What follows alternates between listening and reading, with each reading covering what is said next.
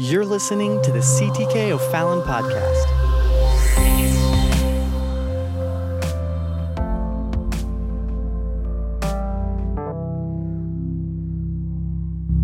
Amen. So we honor them tonight. If you have your Bibles, I'm going to take you to 6 different passages tonight.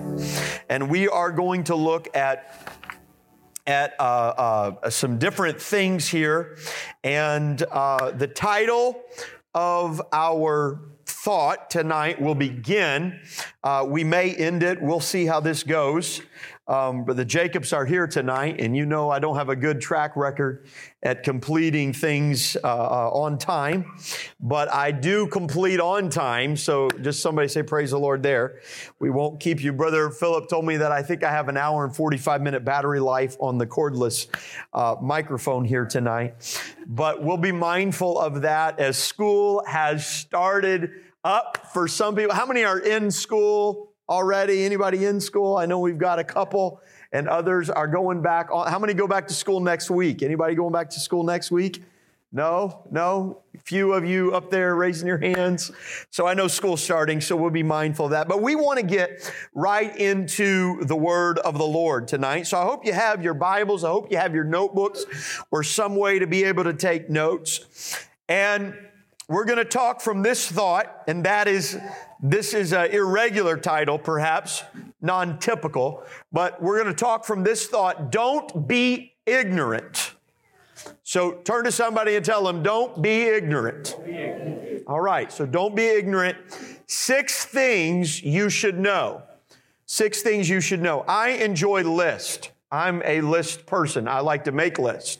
I have on a couple occasions in my life, I have to confess that I have actually made a list of my list because I had too many lists, not trying to figure all those things out. So I keep different lists. If anybody else in here understand me, you keep lists, have a list, then you remake the list, and all different kinds of things. So you have a list for this and that, and you collect things. And then I sort of observe things by list. I actually,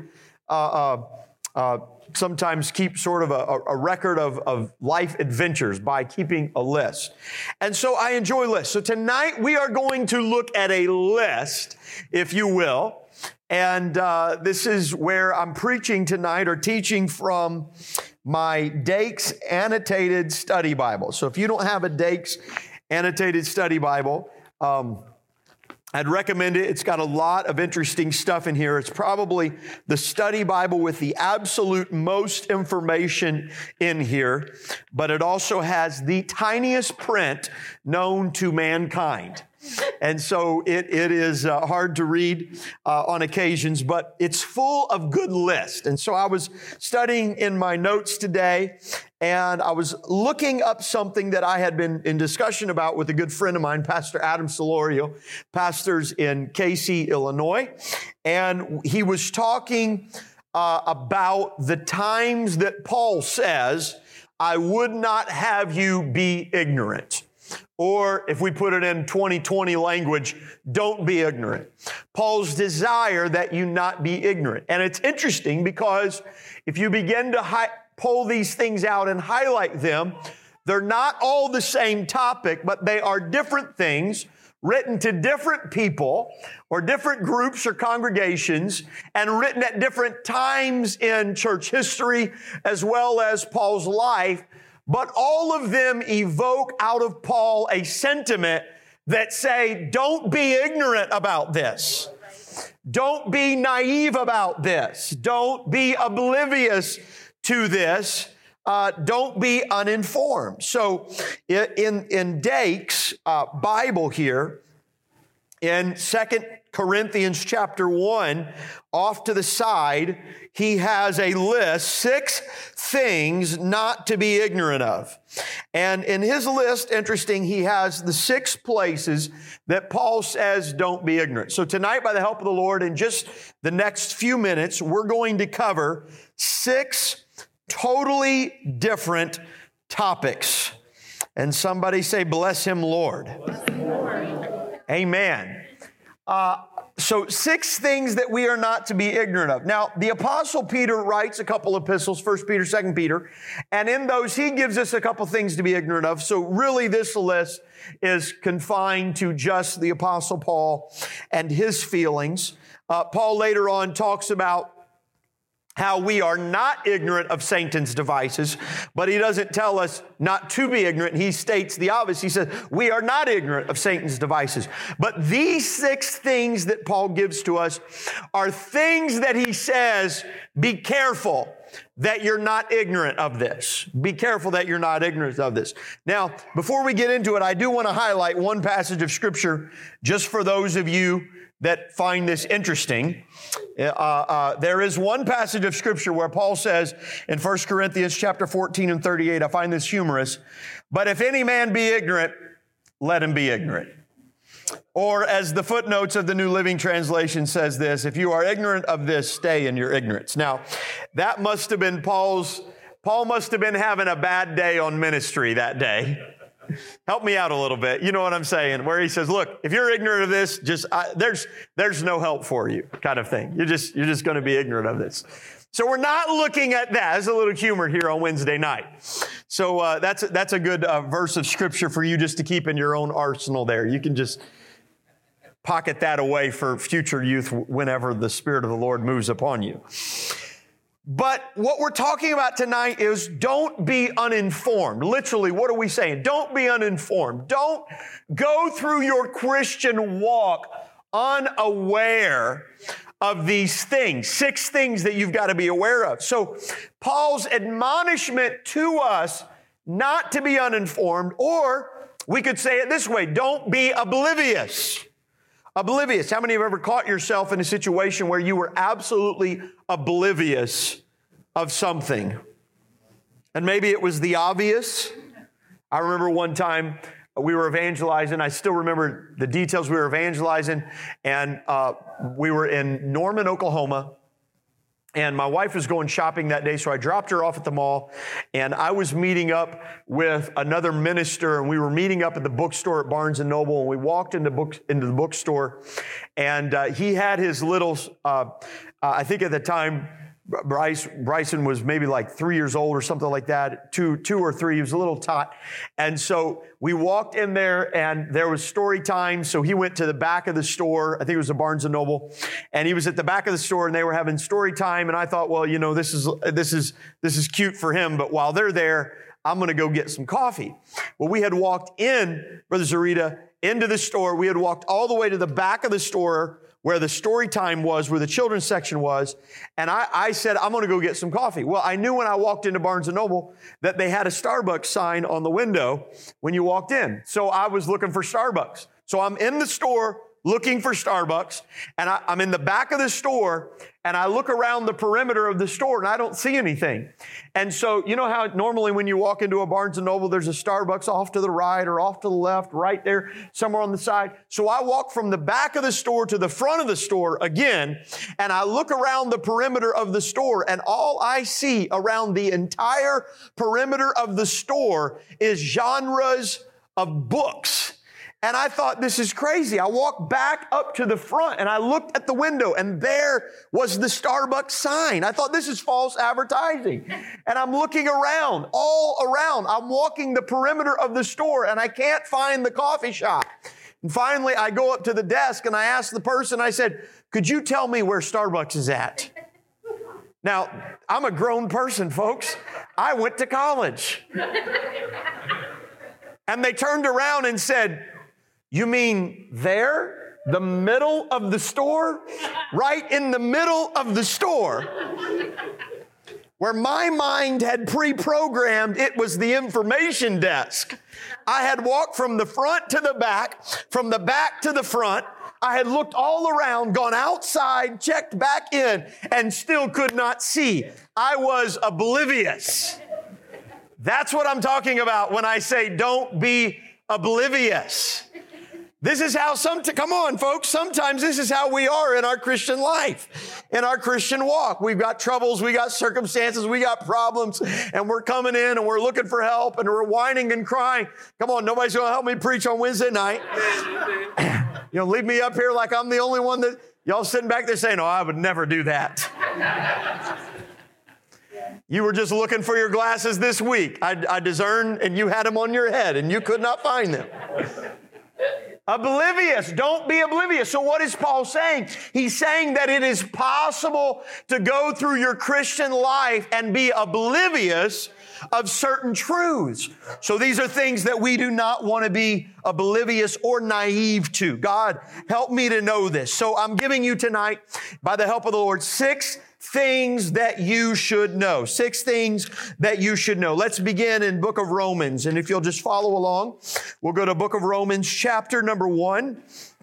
And the very first one that we're going to read here, by the way, my order is going to be a little bit different than Dake's order. If you have a Dake study Bible and you find this, my order is a little bit different, but it's all together here. The very first one we're going to look at is one that's a little bit more of a personal note to Paul in his expression, but it's one that is a truth of the church at large. Let's go to verse 13. He says this, "Now I would not have you ignorant, brethren, that oftentimes I purposed to come unto you, but was let hitherto," or was prohibited until now, "that I might have some fruit among you also, even as among other Gentiles." Verse 14, "I am a debtor, both to the Greeks and to the barbarians, to the wise and to the unwise. So as much as in me is, I am ready to preach the gospel to you that are at Rome also." The first thing that you should know is the obligation of the gospel to reach the lost. The obligation of the gospel to reach the lost. Paul says this, "I would not have you ignorant." He said, "I purpose to come to you."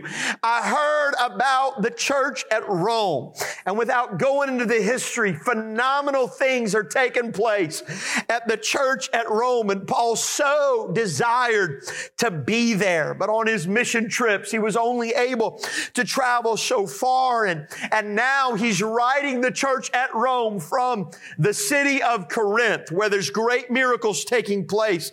And he says, "I'm ready to preach the gospel to you also." Why?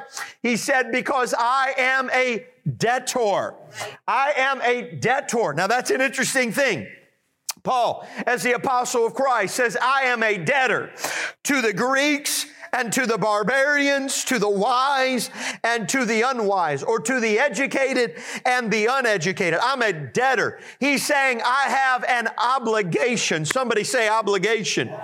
There is an obligation when God has changed your life.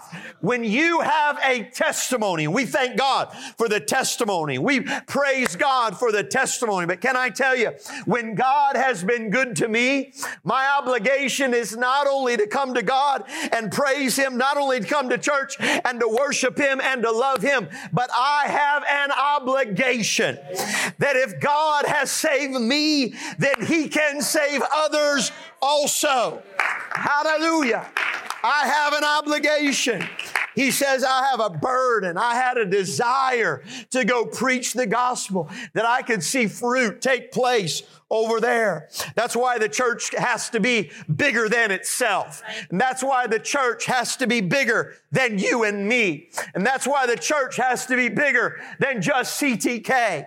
And that's why the church has to be bigger than our four walls. And that's why the church has to be bigger than just our region and our community. But there is an obligation, amen, to reach the lost, that whosoever will. Amen. That's why we have tonight 2 pastors planning churches, digging out churches. Here we are, 2020, pandemic. This is not the best time to plant a church. Everything by human logic says now's not the time to start a church. Amen. But there's a gospel. There's a word that says, hey, it doesn't matter if it's right. It doesn't matter if it seems smart. I've got an obligation. I'm a debtor. And can I tell you, God's going to make a way. Hallelujah. God's going to make a way. Hallelujah. Hallelujah. Amen. No weapon formed against you is going to prosper. Amen. So we have two church planters here in our congregation tonight. What an honor. I give honor to both of them. I'm going to tell you, church planting is, it's no pipe dream. There are going to be hard days. There's going to be many days of loneliness. I'm going to tell you, the greatest thing you could do is to put these people and these names on your prayer list and to call them out in prayer. And then not just call them out in prayer, but stay in touch and encourage them and let them know, hey, I'm praying for you. Hey, you're doing good. And then more than that, we've got to support. Amen. Support. Put actions behind our words. That's why we support missions around the world. There's an obligation. Amen. Turn to somebody and say, don't be oblivious about this. So, church cannot just be about a consumer mentality. Right. Didn't Sister Larissa do so great here last Wednesday night when she was preaching? She was talking to us about the book of Mark. She was talking about consumer Christianity. Amen. I'm going to tell you, no, consumer Christianity is not what gets it. If church is only about what appeases you, then you don't even understand the definition of being crucified with Christ. Amen. This cannot be about me. I thank God when I can come to a church and it has things that bless me. I thank God for that. And as a church, we ought to seek to do everything that we can to minister to every demographic, the handicapped, the wise, the uneducated, the poor. It doesn't matter, the children, the young, the old. We ought to be able to do everything we can to reach everyone, but we're not coming to the church, amen, like we go to entertainment to see what we can get out of it, amen. We come to give. We come to serve. We come to lay our lives back down for the cause of the gospel of Jesus Christ. That's how revival takes place. That's how lives are changed. That's how hearts are changed. That's authentic Christianity. Amen. Moving right along. Number 2. So the first one is an obligation of the gospel to reach the lost. Number 2, let's go to Romans chapter number 11. And Romans chapter number 11 here is a passage where he's talking about Israel and he's talking about the Gentiles. If you will, he's covered with me, or he's covered, if you will, with me. He's covered before. Just take my words on this. You go back and read where he's talking about the differences between Israel and the Gentiles, how God used Israel, but there was a stumbling block, and now he was reaching to the Gentiles. And he's giving a warning to us and saying, be careful, because if God, who now has turned from Israel and is looking towards the Gentiles, turned from them, don't think that you're so great that God can't turn from you and look back to them. And in fact, he goes on and he says, for I would not, brethren, that ye should, this is verse 25 of chapter number 11 of Romans, I would not, brethren, that ye should be ignorant of this mystery, lest ye should be wise in your own conceit. So here's the reason. Don't be wise in your own conceits. Don't be puffed up and think, well, look at me, I'm so great. He said that the blindness in part is happened to Israel until the fullness of the Gentiles be come in.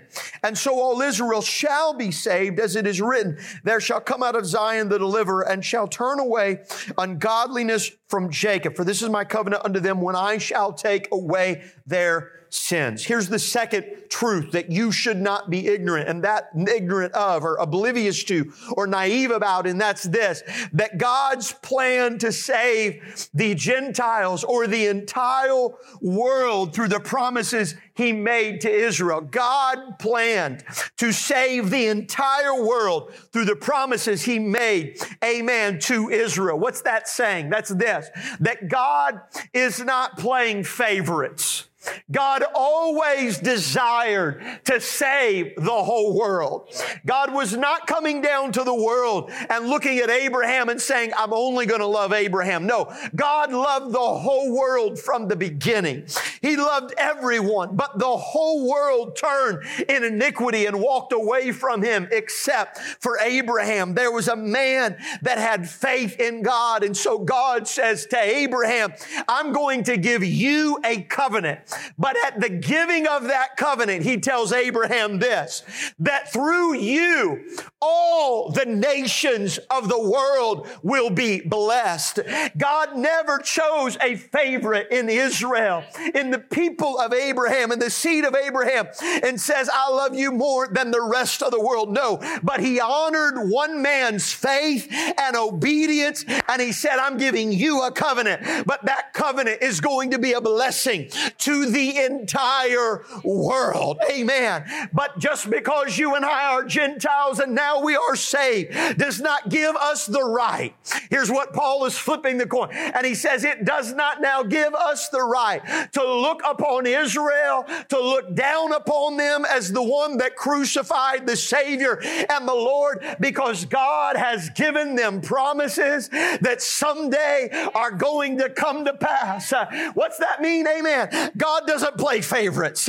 This is not about just you and me. Amen. But this is about God loving the whole world. Hallelujah. I'm thankful that God loves every one of us equally and independently and corporately. Amen. He said, I don't want you to be ignorant of this. Don't be ignorant of this.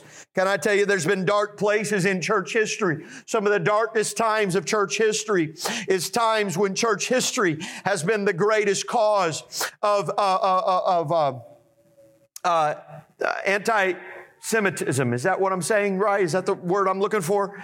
Not only that, of the church in times in church history, dark places where church history tells us that certain groups will start thinking that they are the called and the chosen, to the point that no one else's life matters, that there's a disregard of those lives. Can I tell you, that is contrary to the gospel of Jesus Christ. We don't go around as other religions seeking for converts or killings. That's not our way. God says, no, He's long-suffering. Amen. We love unconditionally. Hello, Paul's saying, don't be ignorant of this. Right. If you're not careful. Now, today we live in a global world like never before, with technology, with media, with devices. Just this week, communications on a weekly basis with people around the world I'm in contact with. That would have been hard-pressed to have happen just a few years ago, to have such quick communication around the world. So our interactions are a lot more. Amen. But as we go more and more and we see differences of nationalities and things, there's a lot of different people around the world. There's a lot of different people. People are different everywhere around the world. And the same temptation back then can be the same temptation today. That the church ought to look like me, talk like me, sound like me, be like me, and when it's not like me or somebody's not like me, God doesn't love them the same measure. No, amen. Paul says, don't be ignorant of this. God loves them all.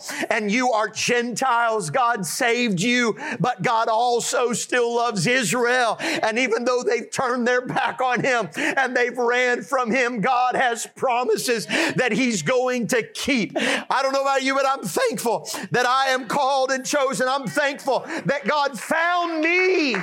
Amen. Amen. Amen. Somebody put your hands together. Hallelujah. We thank God. Hallelujah. Hallelujah for all those things. Praise God. Let me just give a word to the wise. Be careful. Be careful. And this would be a very loose translation in 2020's terminology of this passage of Scripture. But be careful when your nationalism impedes your Christianity. Yeah. Yeah. Is that okay?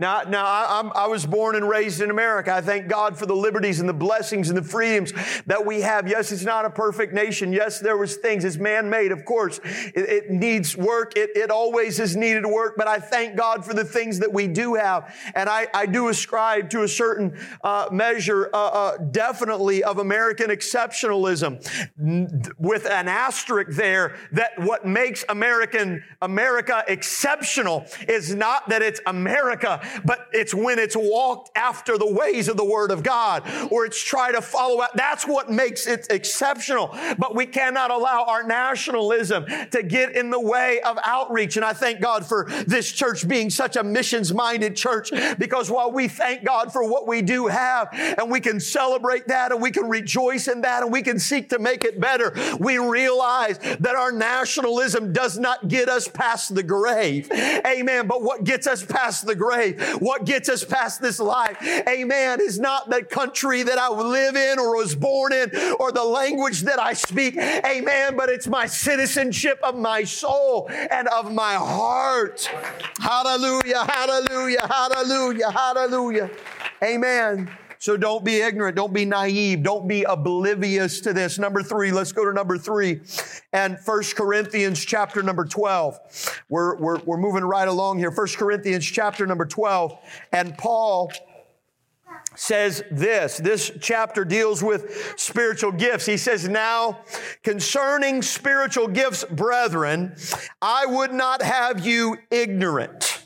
Here it is. I would not have you ignorant concerning spiritual gifts. Let's read on. Ye know that you were Gentiles carried away unto these dumb idols, even as ye were led. Wherefore I give to you to understand that no man speaking by the Spirit of God calleth Jesus accursed, and that no man can say that Jesus is Lord, but by the Holy Ghost. Now there are diversities of gifts, but the same Spirit, and there are differences of administrations, but the same Lord, and there are diversities of operations, but it is the same God which worketh all in all. Verse 7, but the manifestation of the Spirit is given to every man to profit withal. Here's number 3. Paul's saying, I don't want you to be ignorant of this. What's he saying he doesn't want us to be ignorant of? Well, this is what he's saying. The necessity of the indwelling of the Holy Ghost and the operation of spiritual gifts in our life. The necessity of the Holy Ghost and the operation of spiritual gifts in our lives. Don't be ignorant of this. Don't be oblivious to it. Don't be naive. Don't be uninformed. You need the Spirit. The Spirit is not an auxiliary accessory to the kingdom of God. It is an absolute. Amen. Hallelujah. I thought I'd get a strong amen. Amen. You must be filled with the Spirit. Paul says, be filled with the Spirit. It's an absolute. You need the Spirit of God inside of your life. We've got to walk in the Spirit. We've got to live in the Spirit. We need to receive the Spirit. It was so imperative. You go to Acts 2 and Acts chapter number 8 and Acts chapter 10 and Acts chapter number 19. All of those are verifiable testimonies, examples in the New Testament church that Luke no less than 4 times would make certain was in his account of the Acts of the Apostles. And he lets us know that they were concerned with the evidence of the Holy Ghost, of the baptism of the Holy Ghost in their life, of the infilling of the Spirit, of a supernatural sign that was upon their life. It's not good enough just to have man's religion. It's not good enough just to follow traditions, but you need the seal of the supernatural upon your life. Hallelujah. You've got to have the Spirit. Hear me today in 2020. COVID, pandemic, this is our season. We don't have church as much as we used to. Amen. We're limited to how much church. We're afraid. We're fearful. We're cautious. We're wise. We're not as attentive as we once were. Let's say before the pandemic, but let's be careful that we don't let that scale or that thermometer of our spirit, of the Holy Ghost within us, go down. Don't let that barometer drop. Amen. It may be longer now between sessions that you're coming together and worshiping and praising God and magnifying the Lord and stirring up the gift within you. Amen. But we still have a responsibility to walk in the Spirit. Yes. Yes. We have just as much responsibility now as we did before the pandemic. Yes. Anybody ever been on fire for God before? We have just as much, amen, a responsibility to be on fire for God now as we did before the pandemic. Be careful. There is a, what would we call it? A lethargic spirit that overtakes people who live their lives in front of screens. That's been proven time and time and time again. No Christian even's making the argument. The secularists are making the argument. The first thing they'll say, turn the screen off, get outside, get some fresh air. There's a lethargic spirit. We've got to be careful. I'm not telling this just to you. I'm telling this just to me. We've got to be careful that our diet of faith and sermons and religions does not cause our spirit to just be feeding on these things, but not to be an exercise of the Holy Ghost within us. Hallelujah. We've got to have the Spirit in our life. And not only is there necessity of the Spirit, but he says, not only do you have to have the Spirit, but you've got to have the gifts of the Spirit in your life. Folks, the church should not be less spiritual. We should be more spiritual. Amen. There is a spiritual component. We call ourselves Pentecostals at times because we're talking and referring to the work of the Spirit on the day of Pentecost. What person says, now I know people are rejecting labels right now sometimes, so they reject Pentecostalism because there is a lot of hokey stuff out there, a lot of fake, false, crazy, wacko stuff out there that's not of the Spirit of God. But what person is going to deny the things that the Word of God tells us, living by the Spirit? We must live by the Spirit.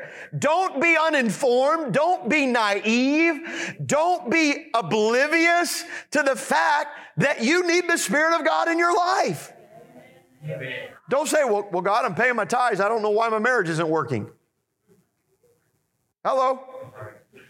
God, I go to church once a week on Sunday morning. I don't know why everything's not working out. Because this has never been about the mechanisms and the machinery of paying tithes and going to church. This has always been about the Spirit of God working in my heart and in my life and in my soul. And I need the Spirit. You need the Spirit. We all need the Spirit. And Paul said, not only do we need the gift of the Holy Ghost for salvation, thank God for that, but he said the Spirit gives us gifts. And what are those gifts for? Those gifts are for the benefit of the body of Christ. They are to benefit one another. Somebody say amen. Amen. Amen. So we go to, if I would turn here to, let's say here, let's go in the New Living Translation, 1 Corinthians chapter 12 and verse 7. He says, a spiritual gift is given to each of us so we can help each other. All right. What's that tell me? That tells me if you're not full of the Spirit, you're not going to be much help to your brother and your sister in Christ. If you're not full of the Holy Ghost. And then he goes on and he talks about spiritual gifts.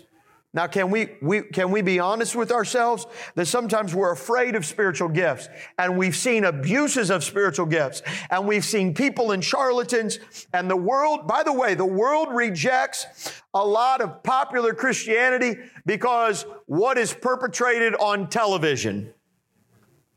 Just if you've never tuned in, not everything that's calling itself Christianity on TV is good. Have you ever tuned in and I don't do it anymore because I find myself arguing more than not. And that's what they're putting up. No, we need spiritual gifts in our own life.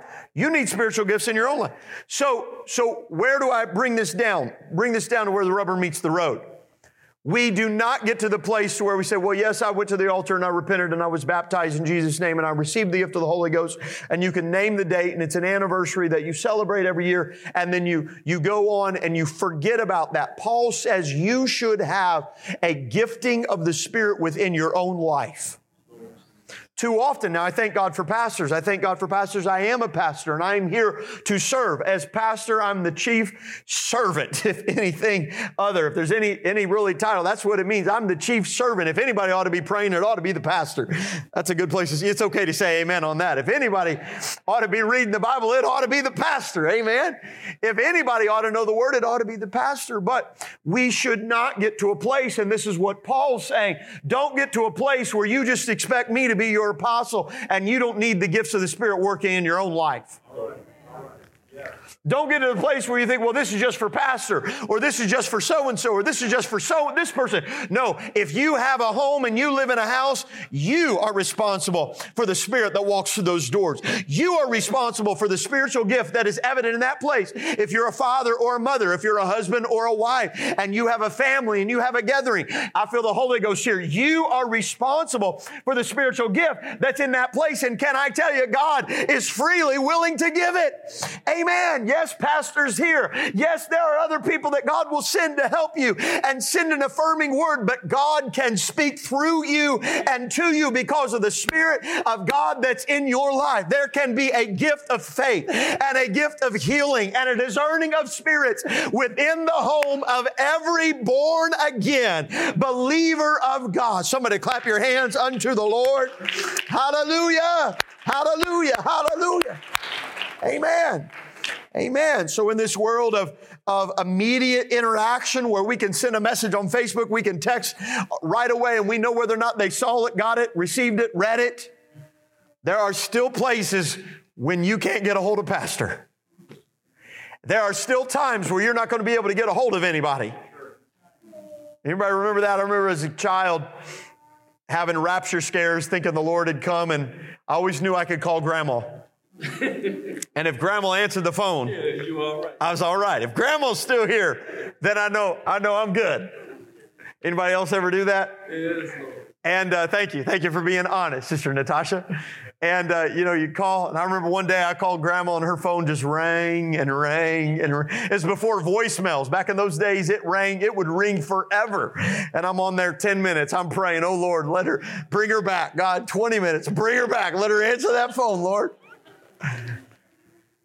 But I'm going to tell you, when you can't get a hold of people, you have something more powerful than Grandma. That's the power of the Holy Ghost inside of your life. And we've got to mature to a place of that. Amen. Hallelujah. Don't be ignorant of it. Don't be oblivious. Don't be naive to that. Amen. Number 4, 2 Corinthians. Let's go to 2 Corinthians. Number 4. 2 Corinthians chapter number 1. And if you have the Dake's annotated Bible, this is where he lists the list off in the left side margin. I know some of you have the Dake's. It's a great asset, can be a great tool at times. Paul says this in verse 8, "For we would not, brethren, have you ignorant of our trouble, which came to us in Asia, that we were pressed out a measure above strength, insomuch that we despaired even of life." The fourth thing that Paul wants us to know, he doesn't want us to be oblivious to, is the reality and purpose of suffering in the Christian life. Don't be ignorant that there will be times you will suffer. Don't be ignorant that in the walk with God, it's not always going to be lilies and roses.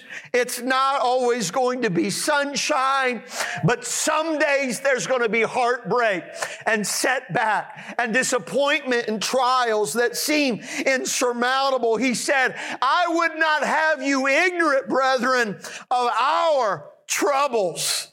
Our troubles which caused us to be pressed out of measure, above strength, more than I could handle. In so much, he said, that I despaired even of life. I got weary with living. I got weary with dealing with it. Can I tell you, don't be ignorant of this.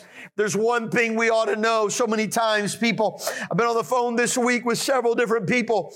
Just this week, out of state, ministers elsewhere. We sign up for this and we give our life for the cause of the kingdom. We think it's all going to be revival and miracles and it's going to be blessings and people giving us church vans and opening up doors. But then Paul says, don't be naive. Don't be oblivious. There have been days when I have despaired even of my life. Hear me today.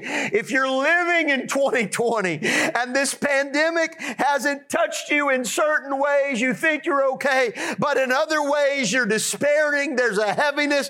You don't know why it's there. You're suffering. Can I tell you, you are in good company. You're in good company. You're human. Don't mistake yourself. Don't mistake your choice. Don't look and say, I made the wrong decision. Don't allow the enemy to say it's not been worth it. Because Paul goes on and he says, but we have the sentence of death in ourselves, that we should not trust in ourselves, but in God which raiseth the dead. What he was saying, amen, in 2 Corinthians, if we'll go here to the New Living Translation, he said this, we think you ought to know about the trouble we went through in the province of Asia. We were crushed and overwhelmed beyond our ability to endure, and we thought we would never live through it. In fact, we expected to die, but as a result, we stopped relying on ourselves and learned to rely only on God who raises the dead. Hallelujah. Can I tell you, sometimes God allows the storm to come so that you're reminded that He can step out of the boat and calm the winds and the wave. Sometimes He allows the rain to fall so that He can remind you, amen, hallelujah, that your strength doesn't come from yourself, but it comes from God above. Oh, somebody lift your hands and thank God today. I feel a help coming on. I feel a help coming on. Hallelujah. Hallelujah. Hallelujah. Don't be oblivious. Don't be oblivious of this, that if you are in a trial, God knows where you're at, and God loves you, and God's trying to let you know you got to learn to lean on Him. You've got to trust in Him. You've got to learn to depend on Him. Amen. Amen. I love the old song, Through It All. Through it all, I've learned to trust in Jesus. Hallelujah. I've learned to trust in Him. Through it all, I've learned to depend upon His Word. Don't be naive. Don't be ignorant. Amen. Keep the faith. Hang in there. Stay with it. God, amen, can raise the dead. Lord. Paul gets to a place, he says, when I stopped trusting in myself, I didn't even worry about being dead, because if God had a purpose, God could raise the dead. Right.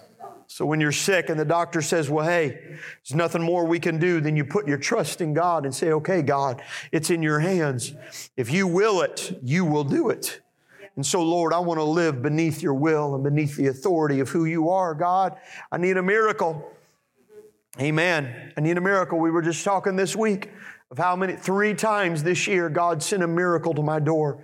3 times this year, God sent a manifest miracle to my door. Every time I tried to chase it down and tried to find it, and I could not figure out where it came from. I'm going to tell you, God can send a raven by a brook to sustain you. God can make the oil, amen, in that vessel continue. God can send healing in the bitter waters just like that. Hallelujah. You've got to learn to depend upon Him.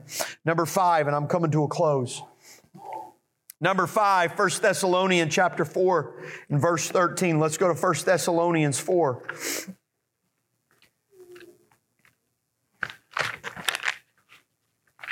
Hallelujah. We okay? Yeah. Amen. Is this good stuff? Yeah. Amen. Don't you love I don't want to be oblivious to these things.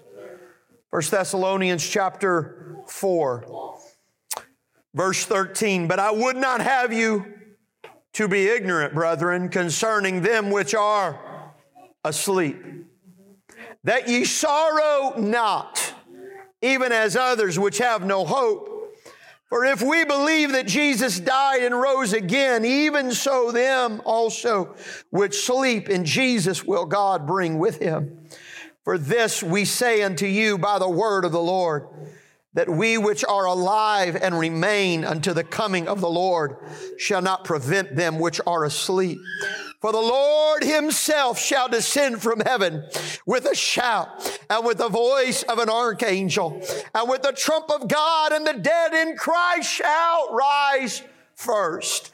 Then we which are alive and remain shall be caught up together with them in the clouds to meet the Lord in the air, and so shall we ever be with the Lord.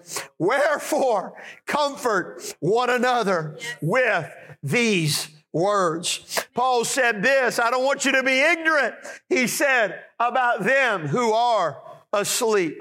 He was not mistaken about their physical state. He knew they were dead. They were buried. They had passed on. But he did not speak the word dead. He did not speak the word death. In fact, if you go throughout the New Testament, whenever they talked about the passing away of a saint, the New Testament tradition and custom is they did not call them dead, and they did not speak of death because they understood their perspective was that it was not final. They only said they were asleep. Yes, they knew what tomb they laid behind.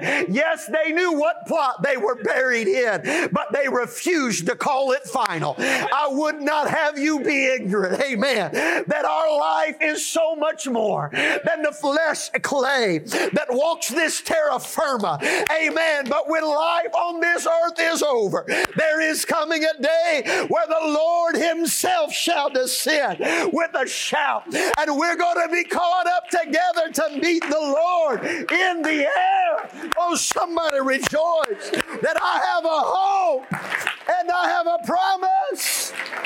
Hallelujah. Number 5, you ought not be ignorant of the second coming of Jesus and the hope of the resurrection. That's why we don't despair like the rest of the world despairs. Right.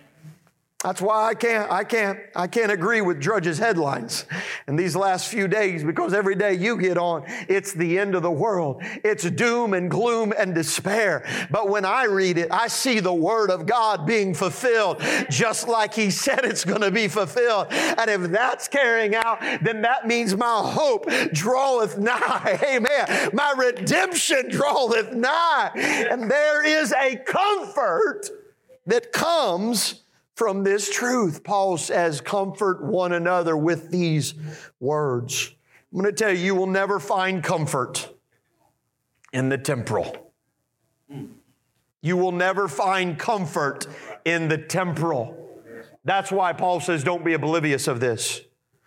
If you're a Christian in the faith, in the household of faith, and you don't have comfort, it may be because you're trying to get comfort in all the wrong places. Your materialism will not comfort you. Right. Your achievements will not comfort you. Your successes will not comfort you. Your friends, even your friends and your peers and who you know and by whom you're known and how many people follow you, that will not comfort you. But what will comfort you is the hope that you have in Christ Jesus. Wherefore comfort one another with these words. I say it to everyone. It is a comfort to each of us, to all of us, no matter where we're at what point in what walk of life that we find ourselves. Our comfort is in the resurrection of Jesus Christ. Our comfort is in the second coming of the Lord. And He's the first fruits of the resurrection, in the resurrection of our life. Amen. Everlasting. Don't be oblivious. Don't be oblivious. Too many people, it's shocking to me that people go to church that don't believe in heaven and hell. It's amazing to me the people that say hell is just an allegory, it's just a typology, and therefore heaven's not really real either, and it's just about how you live life right now. We don't even know. People live after those things. How hollow, how shallow that is. There's nothing to hold on to. There's nothing to cling to when you're in those last moments of life, or you're standing there with somebody who's getting ready to pass through to the other side. They want an assurance. They're not worried. They can't go back. They know they're looking for something to hold on to. They're looking for a security. Can I tell you, there is a hope that we have in Christ Jesus. Don't ever despise the hope that you have in Christ. Amen. Thank God for our successes. Thank God for your blessings. I pray God bless all of you. It'd be all right with me if you all become millionaires. God just bless you all. That'd be all right. There's no problem. Don't be envious of somebody when God blesses them in the church. They work hard, whatever, something happens, they go through and get some successes and make some good decisions in their life. As long as they're doing that honestly and just, God bless them. Let them enjoy the fruits of the blessings of life. But I'm going to tell you, that won't hold you over. That's why when you come to the New Testament church, the portrait of the church, you look on the pew, you see the richest among Rome. Did you know that the city treasurer of Rome attended the church, was a part of a believer? Paul greets him at the end of the church. Did you know in that same epistle, Paul says, such were some of you. And when he says that, he said some of you were murderers. And he goes through a pretty lewd list of what they were. In one gospel in the book of Romans, he's acknowledging there's the city treasurer. He's acknowledging both ex-convicts and city officials in the same household. They weren't brought together by their social status. They weren't brought together by their education or what clubs they were in. They were brought together by the hope that they had in Jesus Christ. And that's why when we walk through those doors, it doesn't matter how jalopy your old car is or how fancy and fine it is. When we come through those doors, we both lift up holy hands. Amen. I don't have to lift up my hand as high just because I have something better than you. Oh no, I lift my hand up just as high. I come to the same altar of repentance. I come to the same cross. And I receive the same blessing of the Spirit of God inside of my heart. That's my comfort. That's my comfort. Oh, can you stand together with me tonight? Hallelujah, hallelujah, hallelujah. Can we thank the Lord? Can we thank the Lord together tonight? Hallelujah, hallelujah. Hallelujah, hallelujah. Thank you, Lord. Hallelujah. Hallelujah. The last truth that Paul gives us, he says, is in 1 Corinthians chapter 10. And he says this, moreover, brethren, I would not that ye should be ignorant. And he goes through the story, how that our fathers were under the cloud and all passed through the sea. They were baptized into Moses and in the cloud, and they ate the same spiritual meat, did drink the same spiritual drink. They drank of that spiritual rock that followed them. The rock was Christ. But then in verse 5, he says, but many of them God was not well pleased. For they were overthrown in the wilderness. And now these were our example. And he goes on and he talks about all that they did. Idolaters and fornicators. And talks about how they tempted Christ. He says, don't let us tempt Christ. Neither murmur as they murmured. In verse 11, he says, all these things happened unto them for examples, and they are written for your admonition, upon whom the ends of the world come. Verse 12, wherefore let him that thinketh he standeth take heed lest he fall. There hath no temptation taken you, but such as is common to man. But God is faithful, who will not suffer you to be tempted above that ye are able, but will with the temptation also make a way to escape, that ye may be able to bear it. You know what Paul's saying? He said, I don't want you to be ignorant of the truth of this reality, that God's judgment comes to those who walk away because they have no excuse. God makes a way. You can get through this. You can make it. You can be delivered. You can be restored. You can be healed. You can be set free. You will come out, amen, of a fiery furnace. You will make it through this because God is on your side. Oh, let's lift our hands and thank the Lord. Come on, for His faithfulness. Hallelujah, Lord. I thank you tonight, God. I thank you, Lord, for your truth. God, I thank you, Lord, for your word. I thank you for every promise that you've given to us tonight. Lord, I thank you in the name of Jesus Christ. Let the word of God strengthen us, God. Admonish us, Lord, not to quit, not to despair, not to give in. But God, let us have a comfort in our heart. God, let us have an assurance in our soul in the name of the Lord Jesus Christ. Oh, somebody thank the Lord. Come on, can you lift your voice? I thank you, Jesus, tonight. Hallelujah, Lord. Hallelujah, Lord. Hallelujah, hallelujah, hallelujah. Hallelujah, hallelujah. And God's people said, amen. Amen. Amen. Don't be oblivious. Amen. 6 things you should know. I touched on these so quick. I hope you took notes. I hope you were writing those down. If not, go back, watch this, study these out. You could go back to each of these and study these in your private devotions. These would be wonderful things, points of encouragements to go back, write them down, write them in the back of your Bible, and just remember them to recall yourself to.